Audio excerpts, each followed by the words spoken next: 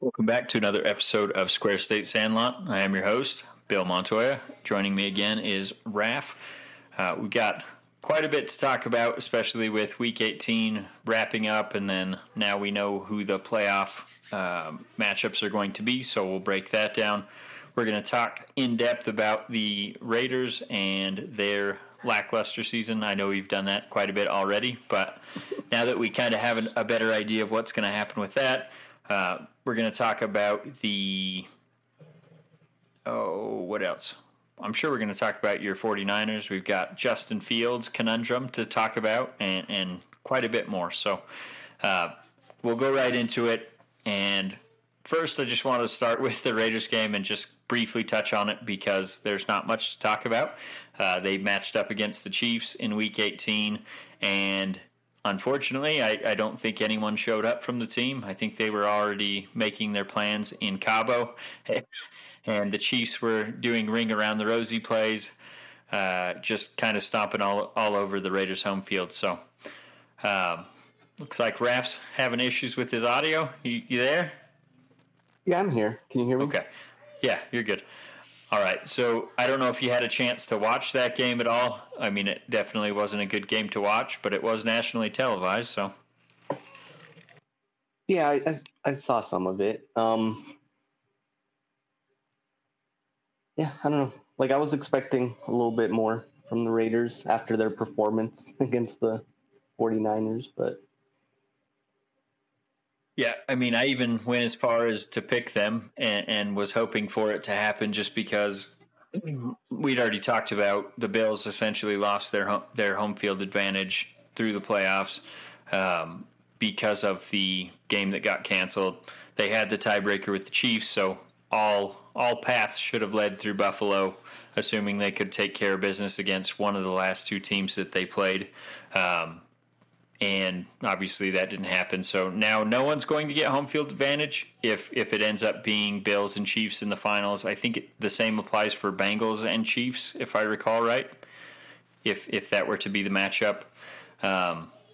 They just announced today that the neutral site would be in Atlanta at the Mercedes-Benz, what do they call it, the Superdome or something like that? I think that's what it's called.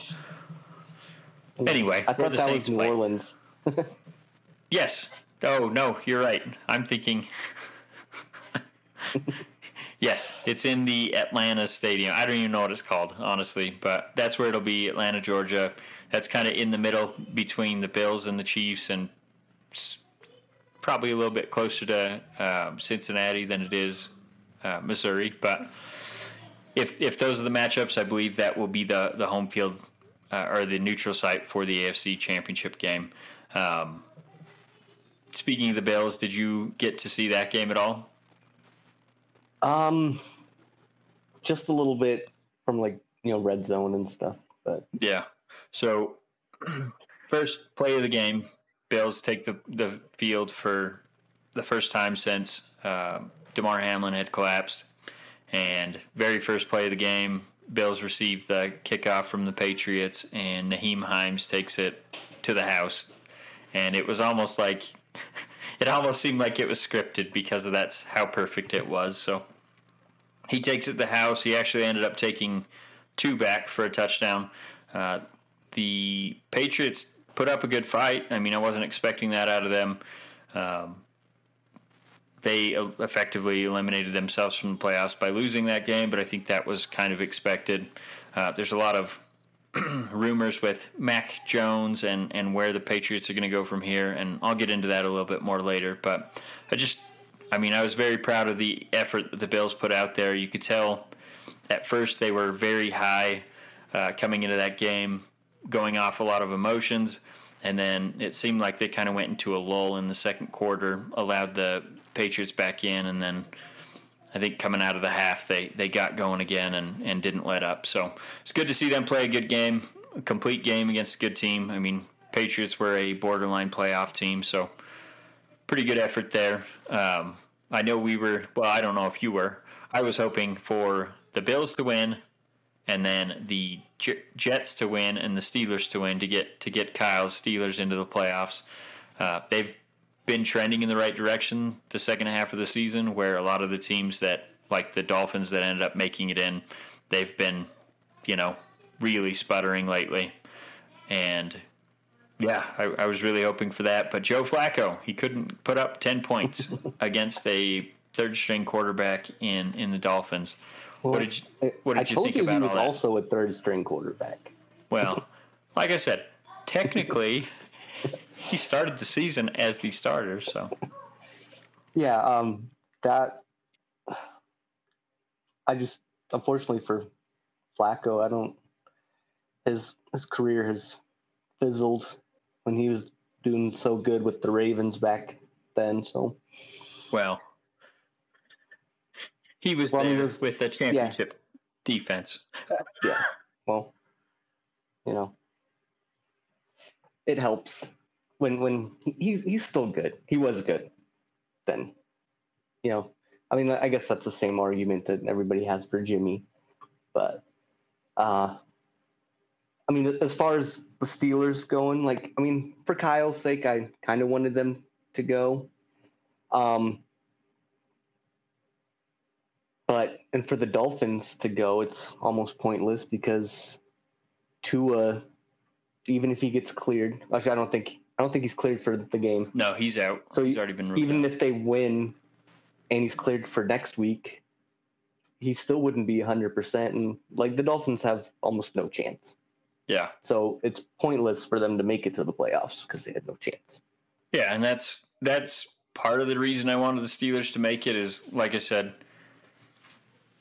Dolphins have been trending down. Patriots have been trending down. Who else was in it? Jets had been trending down. There were so many teams that were just backing into the playoff race. The fact that the Raiders still had a chance at 6-9 to make it into the playoffs said a lot about that last seed in the AFC. But of all those teams, the Steelers seemed like they had the most complete second half of the season. They had Pickens and Pickett playing very well. Defense was starting to get healthy. You saw Cam Hayward and T.J. Watt, Minkah Fitzpatrick. They were all playing at the top of their game right at the end of the season. So I thought if there was going to be a decent matchup for the Bills, it was going to be the Steelers out of all the teams that were still in contention to make the playoffs. And, the opening line was 13 points in favor of the Bills over the Dolphins, and it's since moved to 14-point favorites. So I really don't see that being a game at all. Even though the Dolphins have played the Bills really well this season, I just don't think you can take a third-string quarterback into the playoffs and have much luck. Although in your case, maybe. We'll see. Yeah. Yeah, we'll see how I think Skylar Thompson, I believe. Yep, Skylar Thompson. We'll see what he's made of, I guess. It's a lot to ask for him. Going straight for the Bills.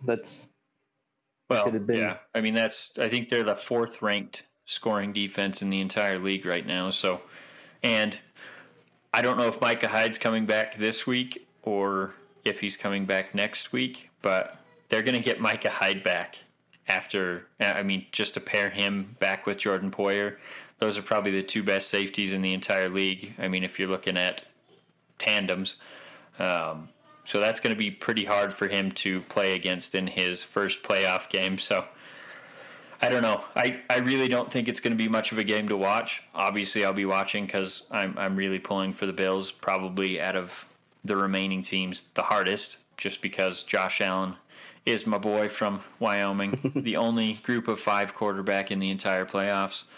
So, yeah, excited to see what he does, and I really hope they take down the Chiefs because, yeah, I'm sick of Mahomes, and especially after that ring around the rosy play, that got me pretty fired up. Yeah, that was a little weird to see, but...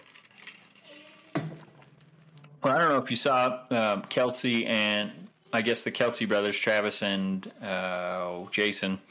they have their own podcast, and they talked about that play on their podcast, and Travis essentially said, yeah, it was kind of a middle finger play, and he was just laughing about them running it. So, yeah, I mean, that tells you what the Chiefs and Andy Reid think about the Raiders and what they can do to them. And quite honestly, I mean, they scored a touchdown on that play. It got called back for holding, and then they scored to the same guy on the very next play. So it was almost like, let's see if you could stop it.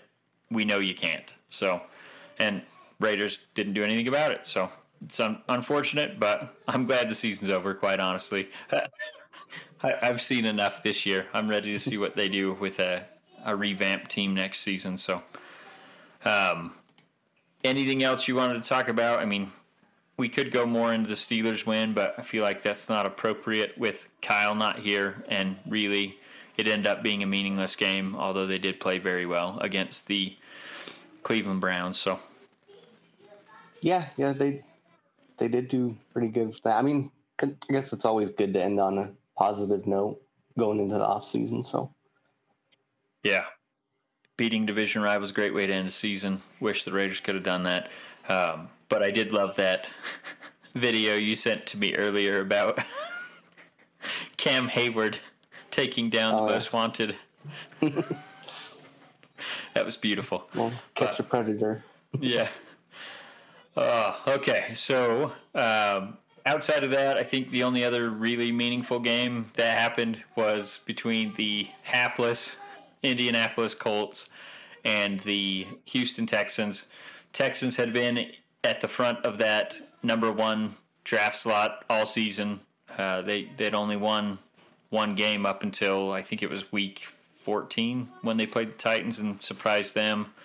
And then Lovie Smith as a parting gift to Cal McNair, who already told him he's not coming back next season. Don't know why he would let him coach in a game after telling him he's not coming back. But Lovie Smith, they end up going down one at the end of the game, scoring a touchdown, and then he lines them up to go for two. They get the 2-point conversion and ended up beating the Indianapolis Colts, which slides them into the 2 spot and the Bears up into the number 1 spot. And I just thought that was absolutely brilliant by Lovie Smith. I was so happy when they got that 2-point conversion because Cal McNair is, I don't know, he is not a good man, let's say that. And him losing that number 1 pick and having to see him walking around on the field just looking flabbergasted after that game was beautiful.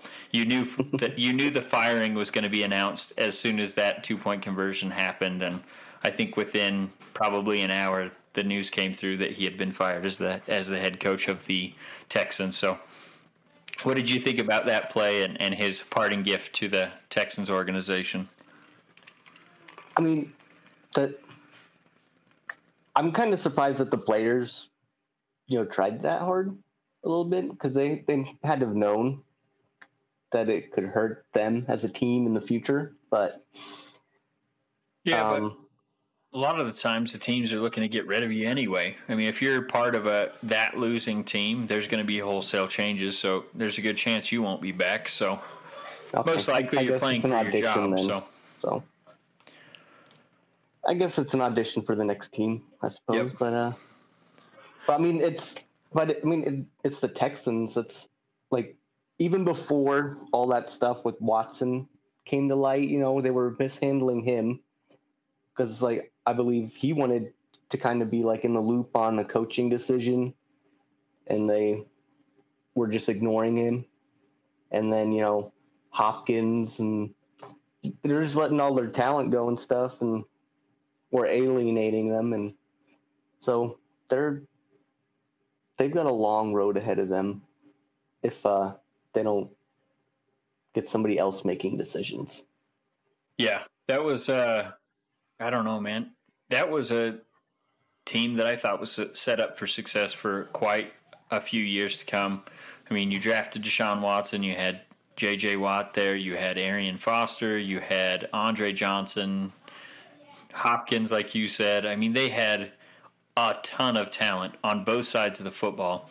Didn't they draft Laramie Tunsil, or did they trade for him? I can't remember. Yeah, I don't remember that either. But either way, I mean, they had a ton of talent, and I mean, it's crazy how they let it all go, and the back-to-back firing first year head coaches, and let's just be clear. I mean, I think had the NFL and the Brian Flores stuff not come up, they wouldn't have hired Lovie Smith to begin with. They would have hired who they wanted, and that was who was the quarterback they were trying to hire? Josh McCown. They were trying to hire Josh McCown as their head coach, and then the whole Brian Flores lawsuit came out, and they got scared and ended up just hiring Lovie Smith he signed, I think it was a 3-year contract, 4-year contract, but they knew from the get-go when they signed that contract they weren't going to retain him unless he did something crazy. So, I don't know. And then Cal McNair had the gusto to get on a radio program and say, well, I guess we can't go one and done on our next coach, and thought it was funny, but, whatever. I mean, I guess at the end of the day, those two guys are getting paid for the full length of their contract, but I don't feel like they were given fair shakes, especially 1 year to turn around an entire program is not realistic, especially when you have one of the worst rosters in the league.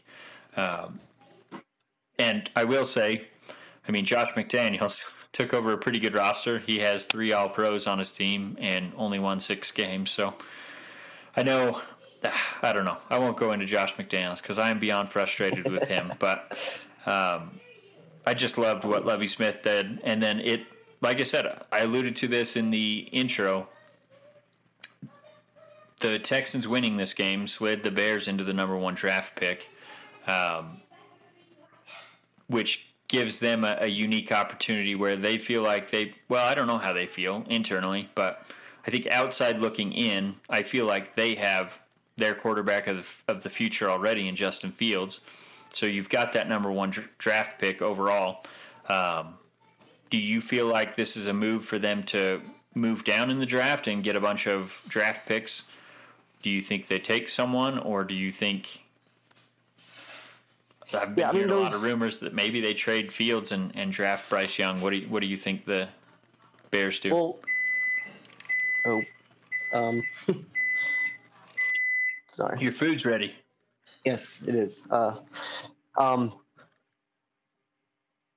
Like Justin feels like he has shown a lot of promise. I don't know what benefit there is from all those rumors going around that they could possibly trade him. I feel like they should kind of stick with him and get some continuity. I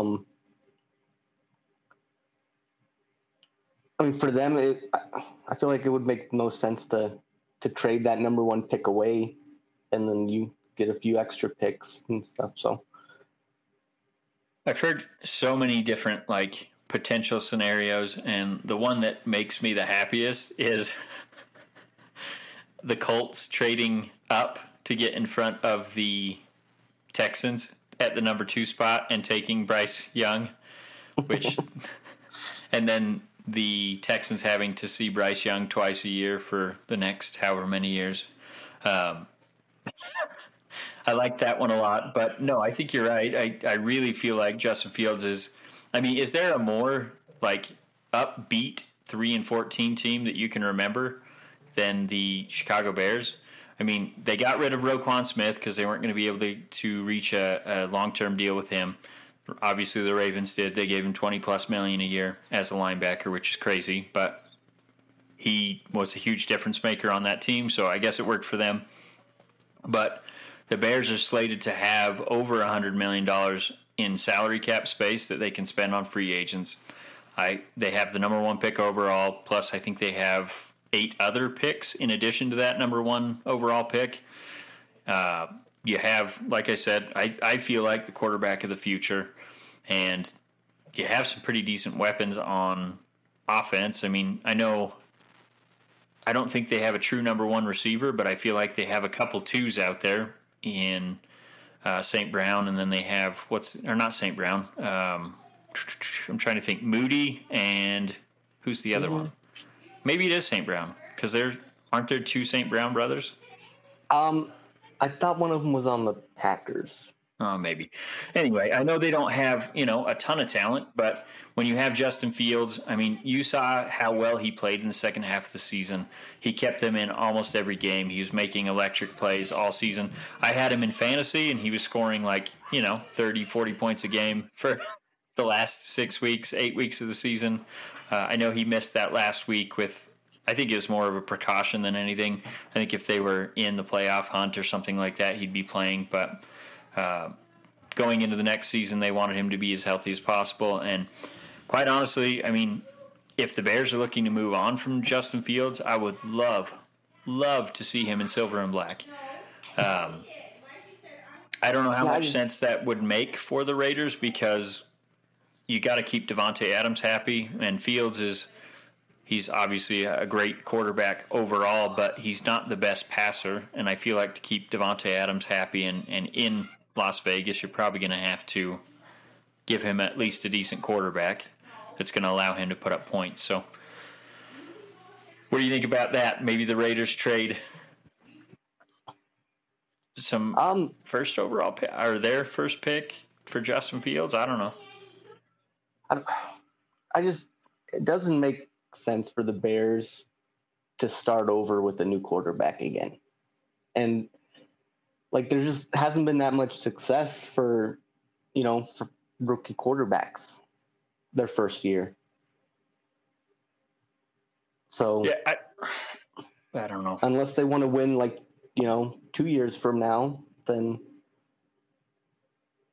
Well, to be fair, I don't think the Raiders have any wiggle room in terms of Josh McDaniels. I think he's kind of backed himself into a corner now by moving on from Carr. So that's why I thought if you get Justin Fields, I feel like he is at least, I don't know, probably top 15 quarterback based on what he can do with running the football and throwing the football. You put him in a competent offense, maybe he can be higher than that. But with them moving on from Carr, they're going to have to make a move that immediately puts them in the playoffs, or Mark Davis is not going to have patience for them. Dave Ziegler can save his job by moving on from McDaniels, I think.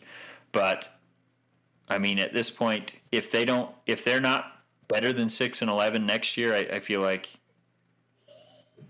McDaniels is probably fired. So if Fields helps them move the needle, I think they're going to make a move like that. I still think Tom Brady's, number one option, and I'll talk more about, I think, what their second option is.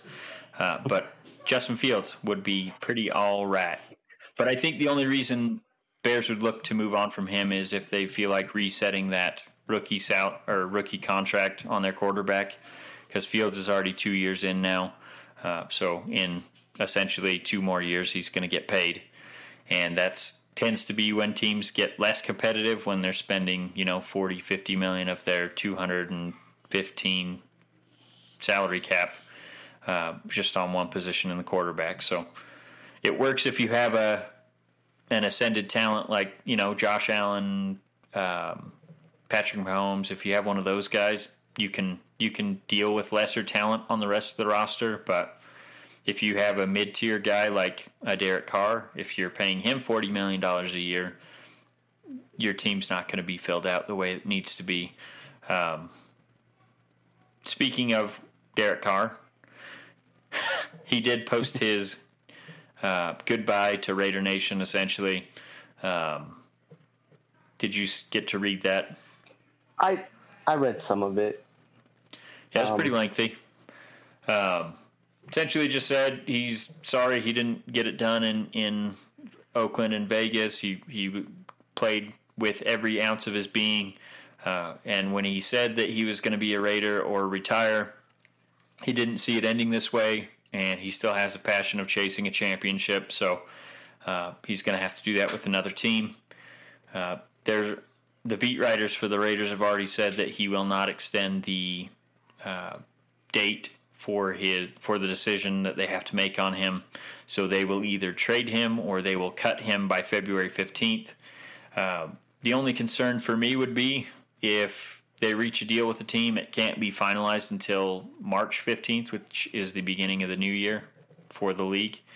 So if they make a deal and then the team backs out, well, then the Raiders are stuck with Derek Carr and eating that salary cap hit. So I feel like at some point they're going to have to push that deadline back, like say, okay,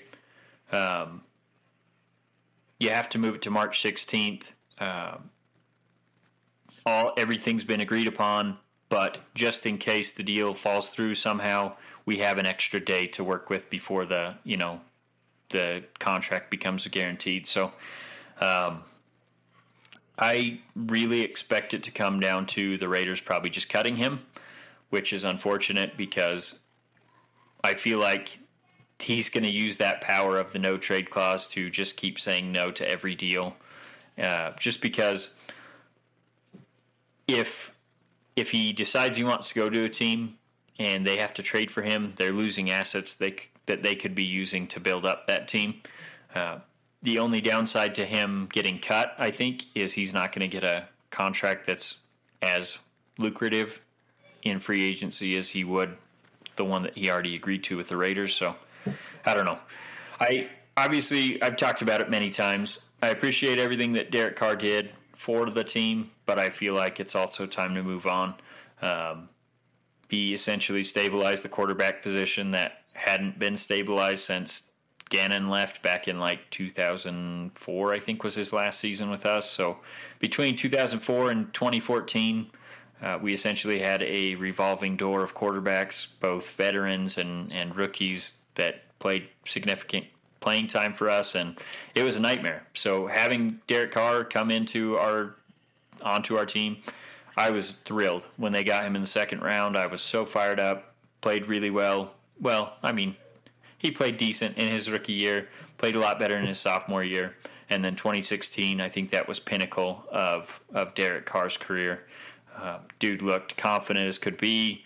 He was just ripping the ball in there every throw, stepping up in the pocket, using his legs to get out and evade the rush. And then obviously that tragic leg injury happened the week before the playoff game in 2016. So essentially making the playoffs at 12-4, we were already eliminated by that injury. And it was brutal. I mean, I can't remember who we played. I think it was the Texans. And, I mean, I think if we would have scored 13 points, we would have beat them, but we couldn't do that. So it was a rough game. And like I said, I really do appreciate Derek Carr for all he did for the Raiders. I just feel like at this point, 9 seasons in, we've seen what he can be for us, and it's time to see what else is out there. So, and if the next whoever it is doesn't perform, we won't have Josh McDaniels behind the helm there, so that would be all right too. So, I mean, I did see that billboard that somebody paid for. What did it say? Oh, fire Josh McDaniels. Well, yeah, I've seen plenty of those, and obviously you saw the fans getting kicked out of the stadium for having signs that said "Bench McDaniels" or "Fire McDaniels" inside of Allegiant Stadium. So, I didn't see that. Oh, well, I thought you had. Yeah, it's been bad. Mark Davis is obviously sensitive to the decision that he made, and I think he's having buyer's remorse, but rather than, taking accountability for that, he's just kicking Raiders fans out of the stadium for having signs voicing their opinions, so it's fine. The few that show up. Yeah, I was going to say, he was also very pissed that there was like 75% 49ers fans and then Chiefs fans in back-to-back weeks. So, unfortunately, I mean, I feel like he signed a deal with the devil moving to Vegas because obviously his financials are going to be great with all the revenue that stadium's bringing in. But with it being a destination city, I mean, you're always going to have a hard time not having a good split between home and away fans because a lot of the people that bought those season tickets in Vegas are just Vegas residents. They have no allegiance to the Raiders. And that's one hard thing about moving a franchise rather than starting one up locally. Like with the Vegas Knights, I mean, those tickets are sold out. They've got season ticket holders from Vegas that love the team. Everyone in Vegas, well, not everyone, I'm sure, but I think a good majority of hockey fans in Vegas are Vegas Golden Knight fans. So that's the thing that the A's keep saying that they're going to move to Vegas, and it's like, okay, I mean, you're going to sell a lot of tickets, but every one of your games is going to be an away game, and that's kind of what the Raiders are going to see until they start winning consistently, because no one's going to pay the prices that they're charging for those tickets that's just a strict fan of the team. I mean, you can't afford to. So that's where anyone that's buying those season ticket packages, they're going to a couple games, but they're selling the rest so they can actually afford the games that they get to go to. So I don't know, man. It's a weird situation, but I mean, he should have known, like, because SoFi for Chargers and Rams, they're always like away games too. So yep. Even when the Rams were winning, it was still an away game. If it was like, 49ers showing up. So, and that's the other frustrating thing is if the league would have let the Raiders go to LA, they would have had local fans, because I think a lot of the Rams fans that were LA Rams fans, when they moved, they didn't like that team anymore. Obviously, when they move back, they're going to get some of those fans back, but I think a lot of them felt pretty spurned when they left. And then same situation with the Raiders. But the Raiders, I mean, all of Southern California, it seems like, is Raiders fans. I mean, you've got the LA market that every time they play in LA, it's just packed full of Raiders fans. San Diego, back when they used to play in San Diego, the Chargers, those games were like 80% Raiders fans too. So that seemed like a slam dunk. I still feel like the Raiders are probably the second, if not the first most popular NFL team in the LA market, even though there's two teams there right now. I mean, the Chargers don't have fans, let's just be honest. Yeah, that's why they left San Diego. I think, well, even when they were in San Diego, they had a decent following, but, I mean, the Raiders fans from LA would all come down, since it's a pretty quick drive, and flood that stadium. But once you alienate the small pocket of fans in San Diego that you have and move up to LA, I mean, it seems like all of their games are completely away games. But I don't know. It's interesting. Do you want me to just keep going into the Raiders just to finish up their season review, and then we can go into the playoffs? Yeah, but I will be right back. Give me like 10 seconds. Yeah, you're good. I'll talk Raiders while Raph is away for just a second.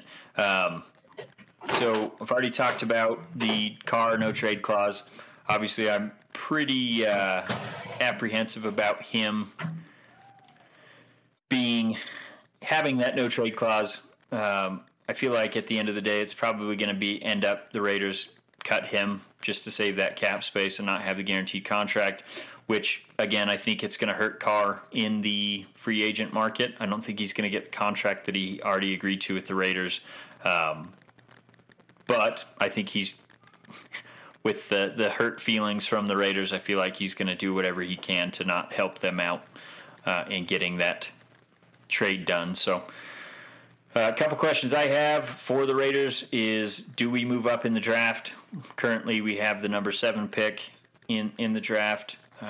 If we're looking at quarterback and we can't swing a deal with Brady, if Jimmy G prices himself out of our market or signs elsewhere, obviously Jacoby Brissett would be like a stopgap at best. Maybe if they're planning on drafting a quarterback, then Brissett could start a couple games, maybe. I feel like he's not going to be the option. But if they strike out on Tom Brady, I feel like the second best option would be draft quarterback. I think Bryce Young will be gone. I think Will Levis or C.J. Stroud, one of the two, may still be there at number 7 when we pick. But in all likelihood, teams get quarterback desperate and end up making trades and moving up. So as it stands right now, I think C.J. Stroud or Will Levis could be available at 7, but that's obviously prior to trades. You've got the Colts, you've got the Texans picking before us. We've already talked about the Bears and Justin Fields. If they trade him, they're obviously going to go quarterback. So, I mean, that's 3 teams right there. So if you don't move up, I feel like the chances of getting one of the top three is pretty small. So in terms of my options, I still think Brady would be number one. Number two option for me is Mac Jones. And I've already talked about this. I wrote that in the article. I think it was probably 5 weeks ago at this point. But there's been quite a few rumblings from coming out of New England that Mac Jones is not happy. And I don't know why he would be. But the rumors were that he was complaining a lot and reaching out to people asking for help rather than going to Bill Belichick, and that really pissed off Bill Belichick. So he's not happy with Mac Jones. Mac Jones is not happy there. They seemingly want Bailey Zappi. They have him already on the roster, so maybe they make the move and switch over to Zappi. So I think Mac Jones would be my number two option. So Brady 1, Mac Jones 2, and then rookie quarterback would be my third. And I feel like I said, I think C.J. Stroud is my favorite from the top three.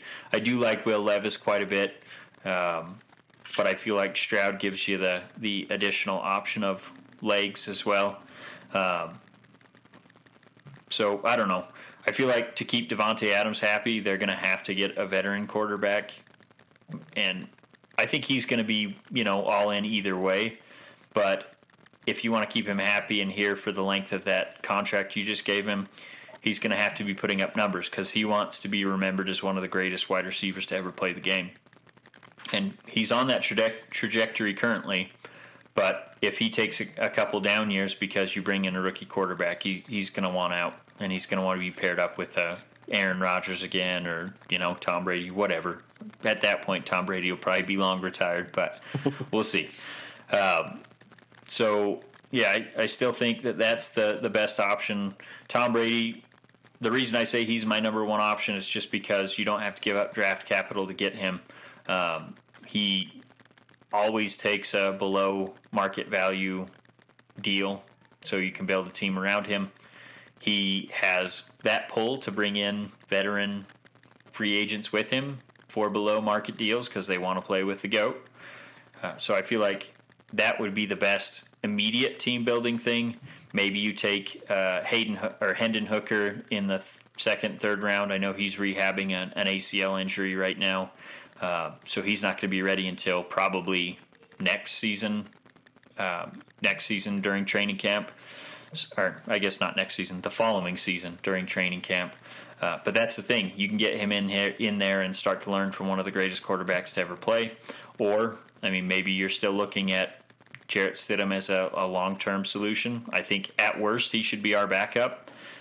So maybe give him a decent-sized deal to keep him there as a backup in case whoever option one is gets hurt.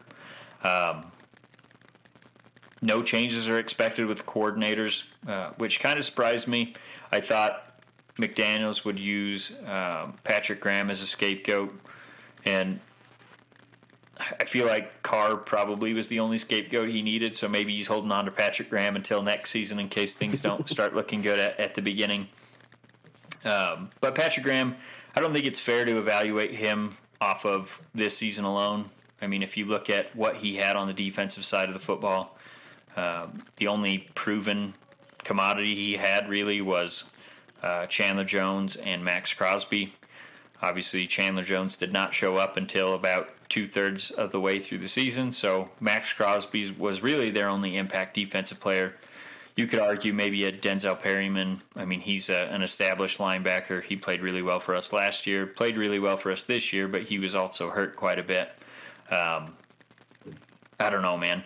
I feel like Patrick Graham, he's a really smart dude, but unfortunately for him, he's put three bad years on tape and only 1.5 good ones. So I think if obviously they're going to have to revamp the defense and build around his scheme, so you're going to see wholesale changes on the defensive side of the football. But like I said, I think if he doesn't show some progress through halfway through the season, he'll probably be gone.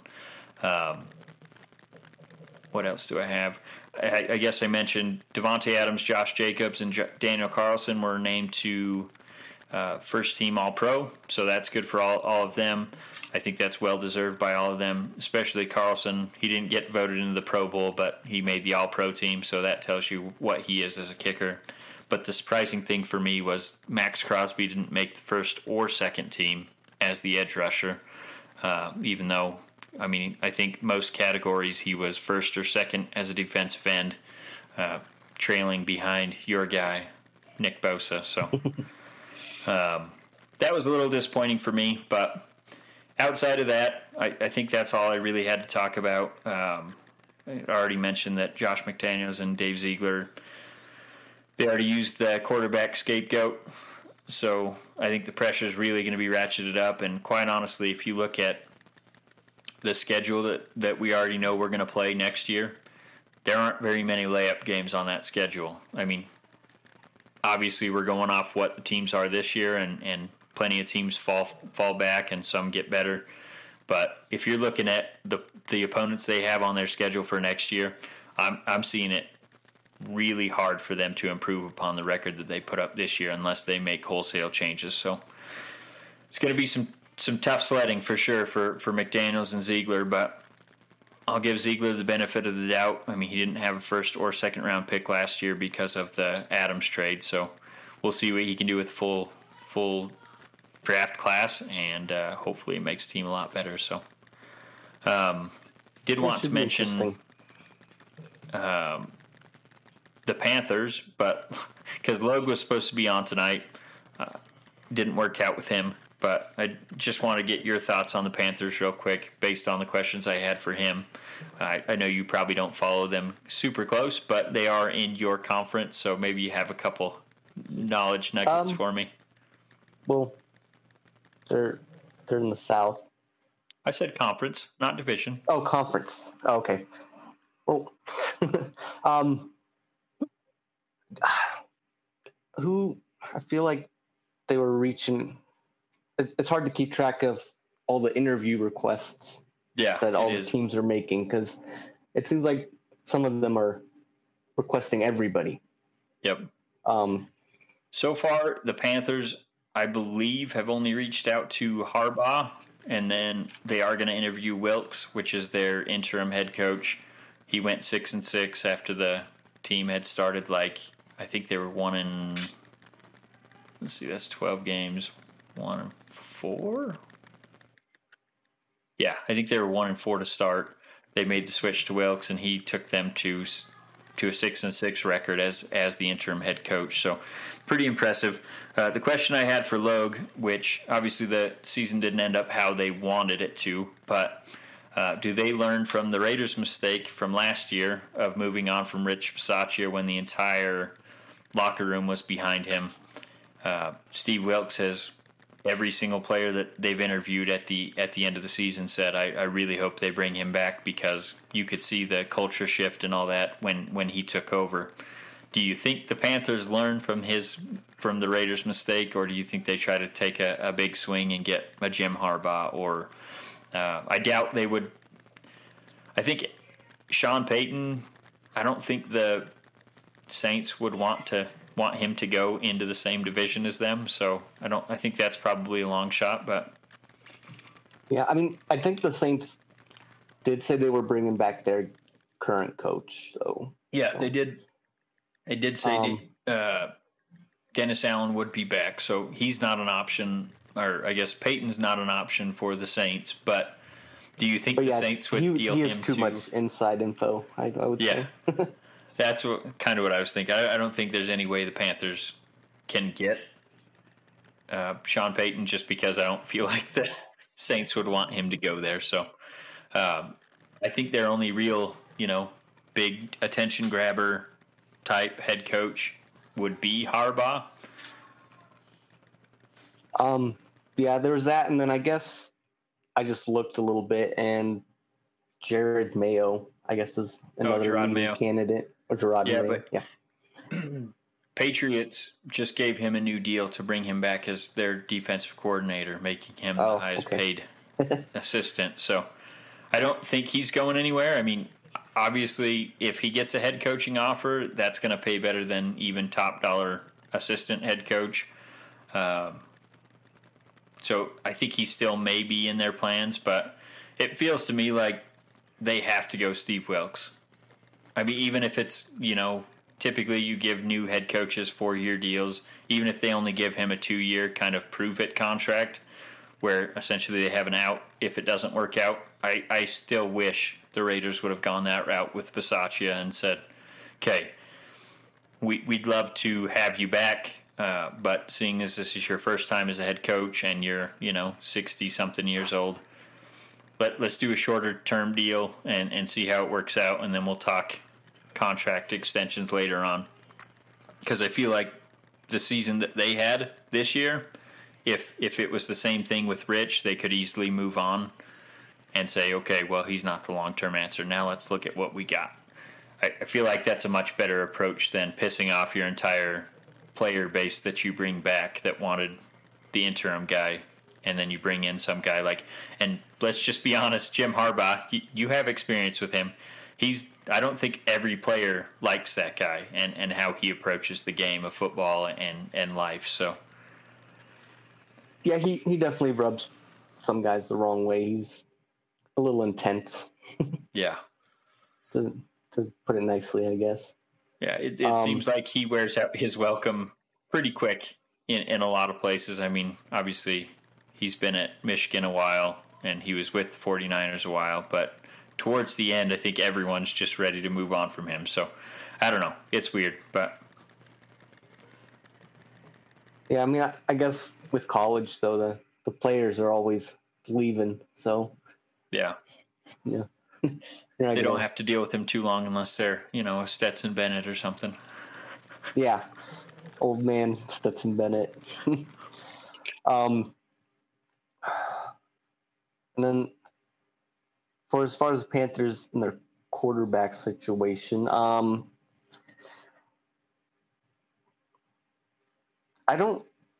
mean, right? Darnold was, once he got back in there, right? He was doing all right. Yeah. And then as far as them maybe going for Carr, I mean, I wonder if Carr is going to try and force his hand to maybe get to more of a competitive team. But then I guess every team in the South is competitive. So yeah, and that's the thing is if Brady leaves the South, he would immediately be the best quarterback in the NFC South. It leads itself to obviously warmer temperatures where he's not playing in the snow, even if he goes deep into the playoffs. I mean, look at the playoff teams right now. You've got San Francisco, you got Minnesota, but they play in a dome. Lions play in a dome. A lot of the NFC that's competitive right now, other than the Eagles. I'm trying to think who else plays outside, but it just seems to me like the NFC South is the ideal landing spot for Carr because he would immediately be the best quarterback in that division. Warm weather, and I feel like the Panthers are probably the most complete team, especially with the youth that they have.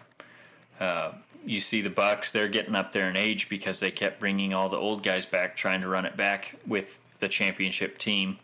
I don't know. I feel like Panthers are a pretty ideal landing spot, but I also do like what Sam Darnold did in the last, what did he play, 6 games that were pretty impressive towards the end of the season?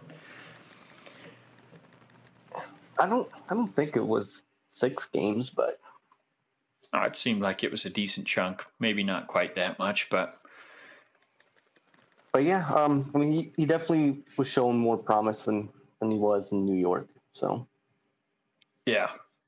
So I don't know. I don't know what kind of contract they have for him. I guess would he still be under the rookie thing? Sam Darnold? Yeah.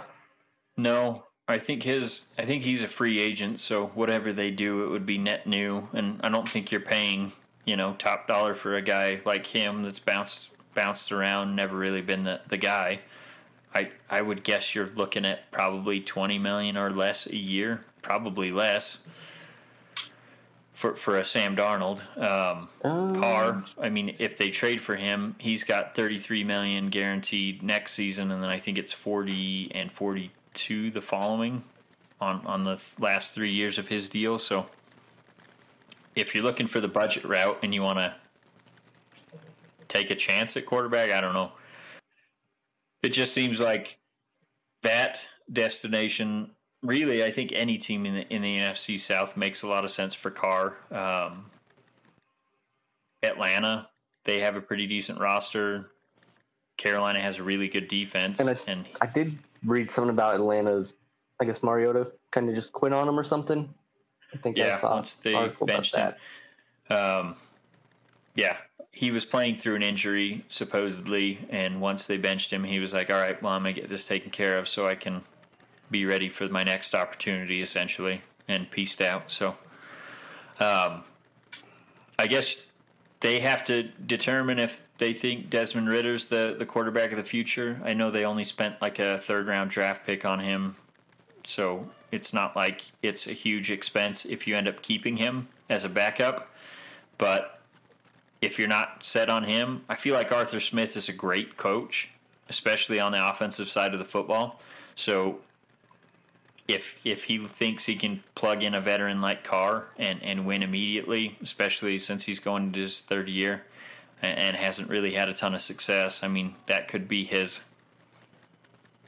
last chance, essentially. Well, I mean, Falcons do have the second most cap space, and then Panthers don't really have any cap space. So well, yeah, but cap space isn't really real. I mean, you can just move contracts around, extend people to move money into the future, pay, and their owner is super rich, so he can do that whole cap or cash over cap where handing out giant signing bonuses so it doesn't count against the salary cap. So I don't know. It'll be interesting. I feel like I said, if Brady leaves the Bucs, that's a good team for Carr. If the Saints have Andy Dalton and Jameis Winston. Carr's better than both those guys. So I feel like any team in the NFC South would be happy to have him. It's just going to matter on which one ponies up. And that's the thing. People don't think Carr's going to have a market because of how he played this year. But I think a lot of the teams are going to say, well, I mean, first year with the new head coach, new offensive system, it's expected, especially with the competition that was in that conference and that division. And there's always coaches that think they can fix anything. So, Yeah. I mean, we'll see. And Carr, for the most part, he puts up good numbers every year. So I wish he threw more touchdowns for the Raiders. Seems like he could never throw more than two in a game. But, yeah, I mean, for the most part, he puts up a lot of yards. Doesn't throw a ton of picks except this season. And, yeah, he's not going to score a ton of touchdowns, but he'll keep you competitive in games. So, okay. With that being said, anything else you want to touch on before we get to our playoff predictions? No, that's kind of it for me. Okay. Oh, so, do you know when they announce the defensive players of the year and all that jazz? I want to say it's the week before the Super Bowl. Okay. But I don't remember for sure. AP just announced their all-pro team, so maybe it's coming up sooner than we think. But I'll have to look. I tried looking for it the other day, but I couldn't find it. Let's just look at 2022 Defensive Player of the Year. Or would it 2021 be considered last year? Yeah, probably. Yeah. It always gets confusing because they carry over. I'm trying to see when they made that announcement. So last year they made the announcement on February 10th for TJ Watt. So that's the week after the Super Bowl? No, the Super Bowl is the 12th this year. Okay. So I imagine right before the Super Bowl? Yeah, maybe somewhere in there. Okay. I don't know. It seems like they always have a way to keep themselves in the news, so I'm sure it's just going to be a constant. And I'm excited to see that new Pro Bowl setup where they're doing the skills challenge and all that. That's something Kyle and I talked about, like, clear back when we first started this podcast. We were like, no one watches the Pro Bowl. It's garbage. We should just do a skills competition for, like, all the guys that get voted into it. And 2 years later, 3 years later, whatever it is, we spoke it into existence. So we'll pat ourselves on the back for that one. And I think they're doing flag football, right? Yeah, I've heard they're doing, I think it was 7-on-7 flag football. They're doing all kinds of skill competitions, and then I can't remember what else. But it's going to be a nice little festival of fun, I think. And I don't know, they're doing it in Vegas, I think. Yeah, I'm pretty sure it's Vegas. Yeah, so that should be cool. Maybe I'll make my way down. It's not that far from where I live, so.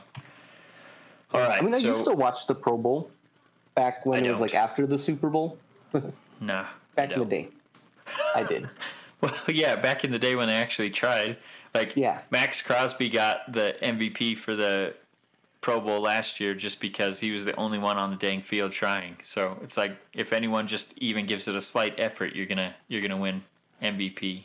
But all right, so we'll go into our predictions. I do want to preface just saying that we already have our picks in for the entire playoffs, but we're just going to do it week by week. So obviously, if we pick right this week, then all of our picks for next week will already be locked in. But if we mess up here and there, we may have to adjust our picks for the following weeks. But we do have them locked in. So if anyone gets a perfect bracket, we'll definitely let you know, and we'll post them at the end so you guys can see what we picked versus what it actually ended up. But you want to go into yours first, Raph? Yeah. I'll start with the AFC. Jags versus Chargers. I picked the Jags just because they've been trending upwards and the Chargers have been falling apart. And then I think Mike Williams is out. I believe that's his name. Yep. And then I got Bengals over the Ravens because pretty sure Lamar Jackson's out as well. Yeah, and I don't even know if Huntley's going to play. I mean, he's been missing practice too, so they might be going a third-string quarterback as well. And then Bills over Dolphins because the Dolphins have been falling apart, and Tua is also not playing. So those are, I mean, I guess the only toss-up game would be the Jags and Chargers. I feel the other. I want to say the Jags were 1 point underdogs. Yeah, well, I guess some people call it like the hair battle or something. The hair battle between Herbert and Lawrence? Yeah, because they both have long hair. Yeah. Then to the NFC, Bucks and Cowboys. I'm going with the Bucks, even though they haven't, been putting up that great in numbers. Cowboys already seem like they're in mid-playoff form. So, mid-playoff form for them is sitting on their couches. So, yep. Yeah. Okay. Yeah, have big beginning playoff forms where they just haven't been that impressive at the end of the season. Yeah. So, the Vikings, I'm picking them over the Giants. I probably shouldn't, but I'm hoping the Cousins, comes through on, important game. And they do make a lot of comeback games this year. Yeah. So, I imagine it'll probably be the same where they have to fourth quarter rally for them. And then 49ers over the Seahawks. Was this one tough for you? Or do you feel like it's a pretty easy pick? It's a pretty easy pick, even though the Seahawks have a lot of good players. Or they really came together this year surprisingly, and with everything they've gone through. So, but I just they don't have enough. It was honestly tough for me to pick that game. I know it doesn't look like it on paper, but you guys have already beat them twice this year, right? Yeah. I mean, I guess there's always that, we can't beat them 3 times. Yeah, thing. those That games are happens always a a lot. lot closer than. Well, I guess not always. I mean, Chiefs. I think they could play us six times a year and they'd still kick our ass 6 times. But we'll see. That was one of the tough ones for me. I'll read Kyle's real quick since he's not here, but he did put his picks in. So in the AFC, he's got Buffalo, Cincinnati, and Jacksonville. I think we all had those 3. Yeah, we did.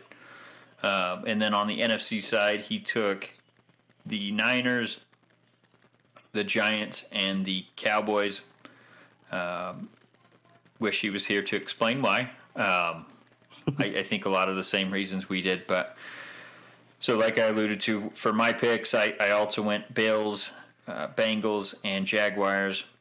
The Jaguars one was a tough one for me. The last little kicker there was Staley seems to have no situational awareness at all, and having Mike Williams in that game against the Broncos past the first quarter made no sense to me.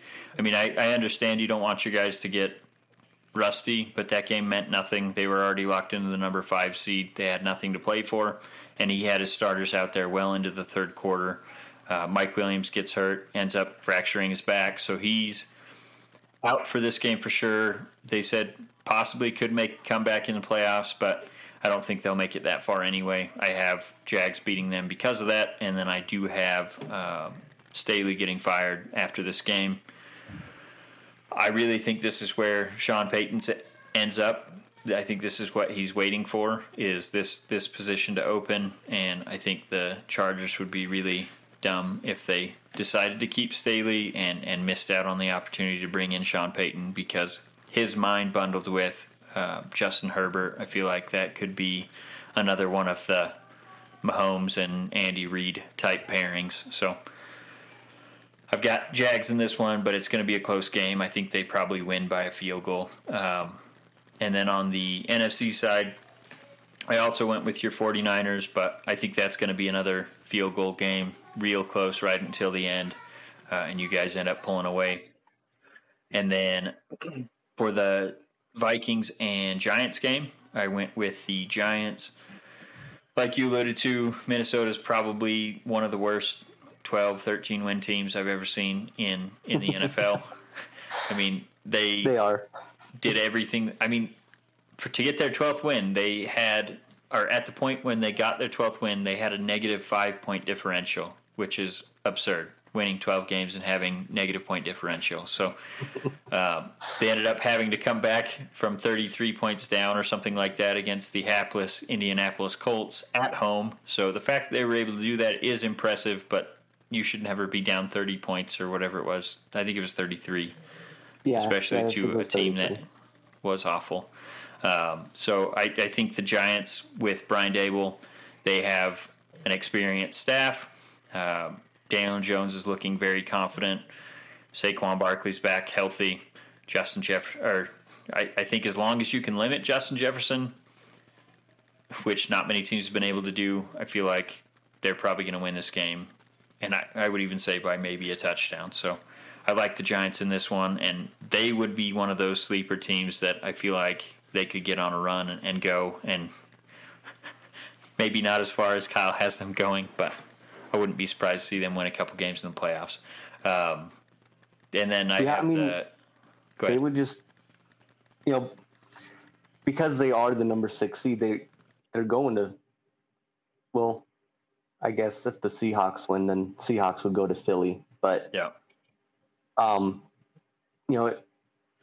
Like if they do make it past the Vikings, which they probably will, they're going to Philly, which I don't think they can get past them. But well, my reasoning behind saying they could go on a run is just because I feel like Hurts has been hurt for the Phillies, or for the Eagles. Phillies, thinking baseball. For the Eagles, he's been banged up. They also had Lane Johnson go out. He was on, I can't remember what podcast he was on today, but he said he's going to play in that game. But, I mean, they've had so many injuries right at the end of the season, which is when you don't want them. I mean, you never want them, but you want to be as healthy as you can be going into the playoffs. Obviously, they have this bye week to get rested up a little bit more, but that would scare me. A young team like the Giants getting some confidence in that first round, beating, an established number 3 seed, and then coming into Philadelphia feeling good about themselves with the healthiest they've been all year. So I don't know. I like the Giants. Like I said, I don't know if I have them going quite to the Super Bowl, but it wouldn't surprise me if they ripped off 2 in a row. And then I've got the Bucs in that Dallas and Tampa Bay game. Bucs are getting healthy right at the end. They're starting to play pretty good football on both sides. Brady's starting to look like himself, and it seems like hopefully not, but maybe another one of those unpredictable runs where he gets hot at the right time. But we'll see. I'm definitely interested, because if they lose this game, well, then maybe we have our quarterback of the future lined up right now. But if not, I mean, obviously we can't sign him till beginning of the new year anyway. But it'll be interesting. This one was another tough one for me to pick, just because Dallas has that good defense. CeeDee Lamb's playing really well right now, but Dak has looked like hot garbage in his last 5 games. They've been going away from Tony Pollard and Zeke for some reason, even though that's the way that they won so many games. So just feel like all the stars are aligning. No pun intended. Dak's definitely a liability for them right now. And then who knows? Maybe they'll be quarterback shopping too. I don't think they can with that quarterback contract that he just signed, but we'll see. That was giving too much money. Yeah. That's why I was happy when the Raiders said, no, we're done. But anyway, anything else you had playoff-wise or football-wise before I have two couple small notes?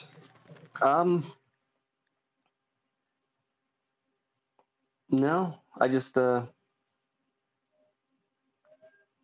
be repping that red, huh? Yeah.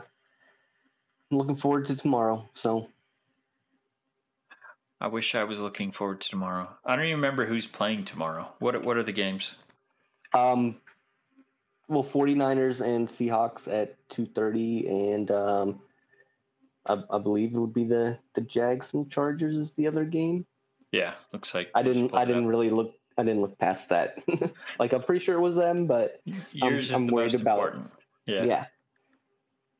Yeah, it looks like Seahawks, 49ers at 2:30, Jags, Chargers at 6:15, and then Sunday we've got Bills, Dolphins, Vikings, Giants, Bengals, Ravens, and then Monday night is the Bucs and Cowboys. So have a nice weekend full of football. Really excited to see. I think the 2 games tomorrow are going to be the most exciting out of all the games, so I'll be excited to watch those ones. So, and then just 2 quick notes I had. One on the Warriors is that they went into a dip. We've talked about it all season. They've been hovering around 500. They ended up losing quite a bit, and then they just ripped off, I think it was 5 in a row. And, of course, the game Steph comes back, they lose against a shorthanded Suns team. But it seems like a lot of the things are starting to go their way. Obviously, getting Steph back is a huge deal, but they also started to get some successful rotations while he was out. So you would think adding an MVP-type caliber player into an existing successful rotation would just elevate it. And I didn't see the end of the game because we started recording, but at least through the first half, they were looking good in their game tonight. So, and then a huge positive note is Klay Thompson. He's been shooting the hell out of the ball since, I think, around Thanksgiving, which he had been really struggling up to that point in this season. They identified something in his tape where they saw he was drifting on his shot, and they compared what he had been doing in previous seasons, and I think they got it ironed out. So he's been going off for like 30, 40, 50 points a game for the last seems like months. So that's a good sight. Obviously, he's still not up to his full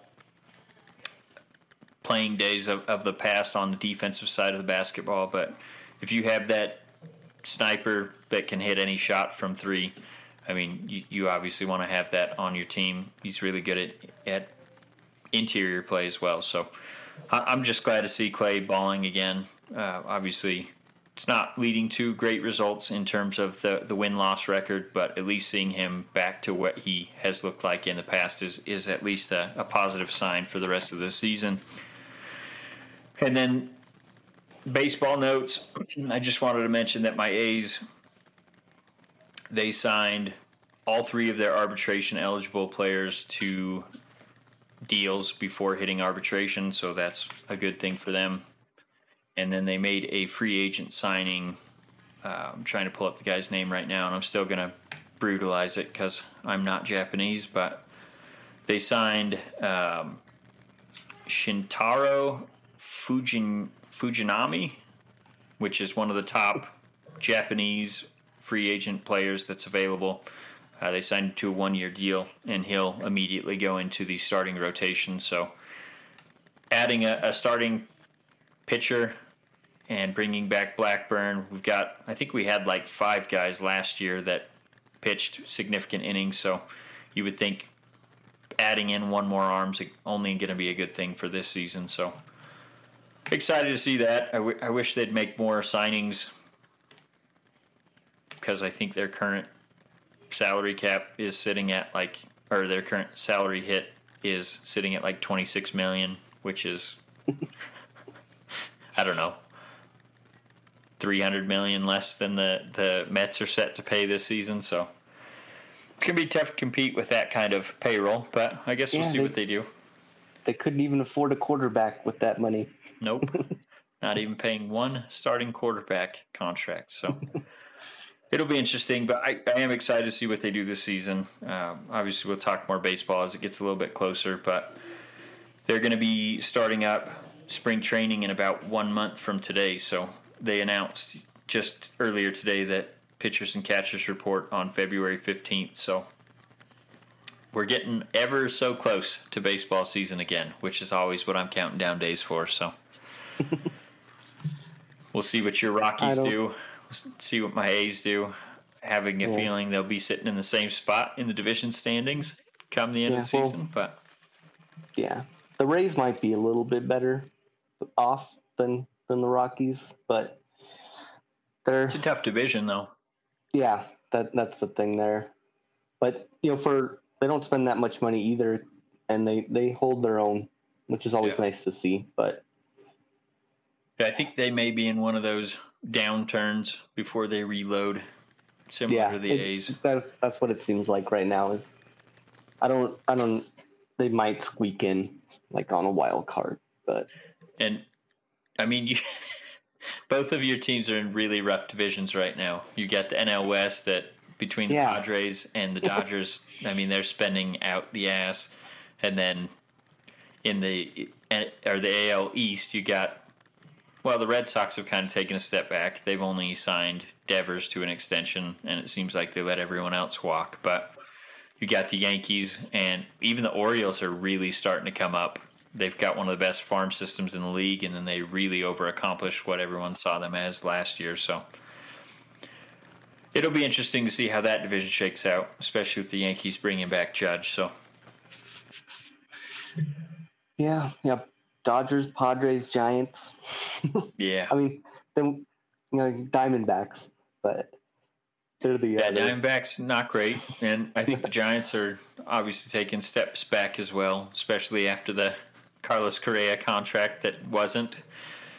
So we'll see. Well, I mean,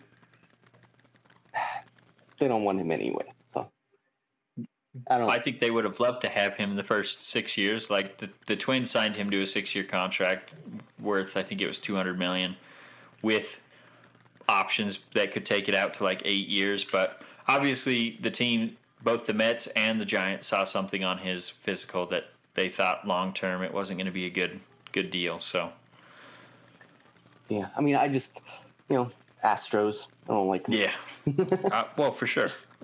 I mean, no team got hurt more by the Astros doing what they did than the A's, because the A's were at the top of their upswing. Bob Melvin was there as the manager. It seemed like we had a team of destiny, but didn't know the other team knew what pitches were coming. So it's funny because the A's reported them like saying, something's up. We don't know what it is. Something's up, because they know what's coming. And the A's had already, I think they filed 2 complaints during that season back in 2017 and said, we don't know what they're doing, but something is going on.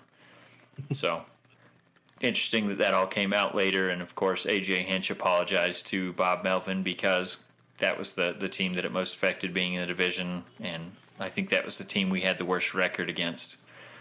So always interesting. Can't wait to see what happens in baseball season. I hope, like last year, I was almost tuned out halfway through the season because of how bad we were. So I'm really hoping it's not that bad. But I feel like short of a few more impact signings, we'll probably be in that same exact spot. So, and then I guess one other thing I should mention with the A's, their Howard Terminal Stadium hit a snag. They were about $200 million away in funding. City of Oakland applied for some grants but didn't get them, so looks like that gap still exists, and John Fisher doesn't want to make up that gap, and he's already exploring, or he announced that they were down to a final site in Las Vegas. Seems like it's unlikely that he would move the team just because he has ties to the Bay Area, and that's where he wants to be, and I feel like Vegas has always just been a leverage thing to use against the city of Oakland. Some are saying, well, no one's really in his inner circle, so no one really knows what he's thinking, but plenty of people in the Bay Area media are saying that he's probably getting towards the end of his ownership. If they can't get Howard Terminal done, that he would look at selling. So praying for that. I hope Joe Lacob buys the team if they do sell, so he can have the Warriors and the A's. And you saw what he did for the Warriors. I have no doubt that he would do the same thing for the A's. So, except maybe, hopefully not moving them to San Francisco.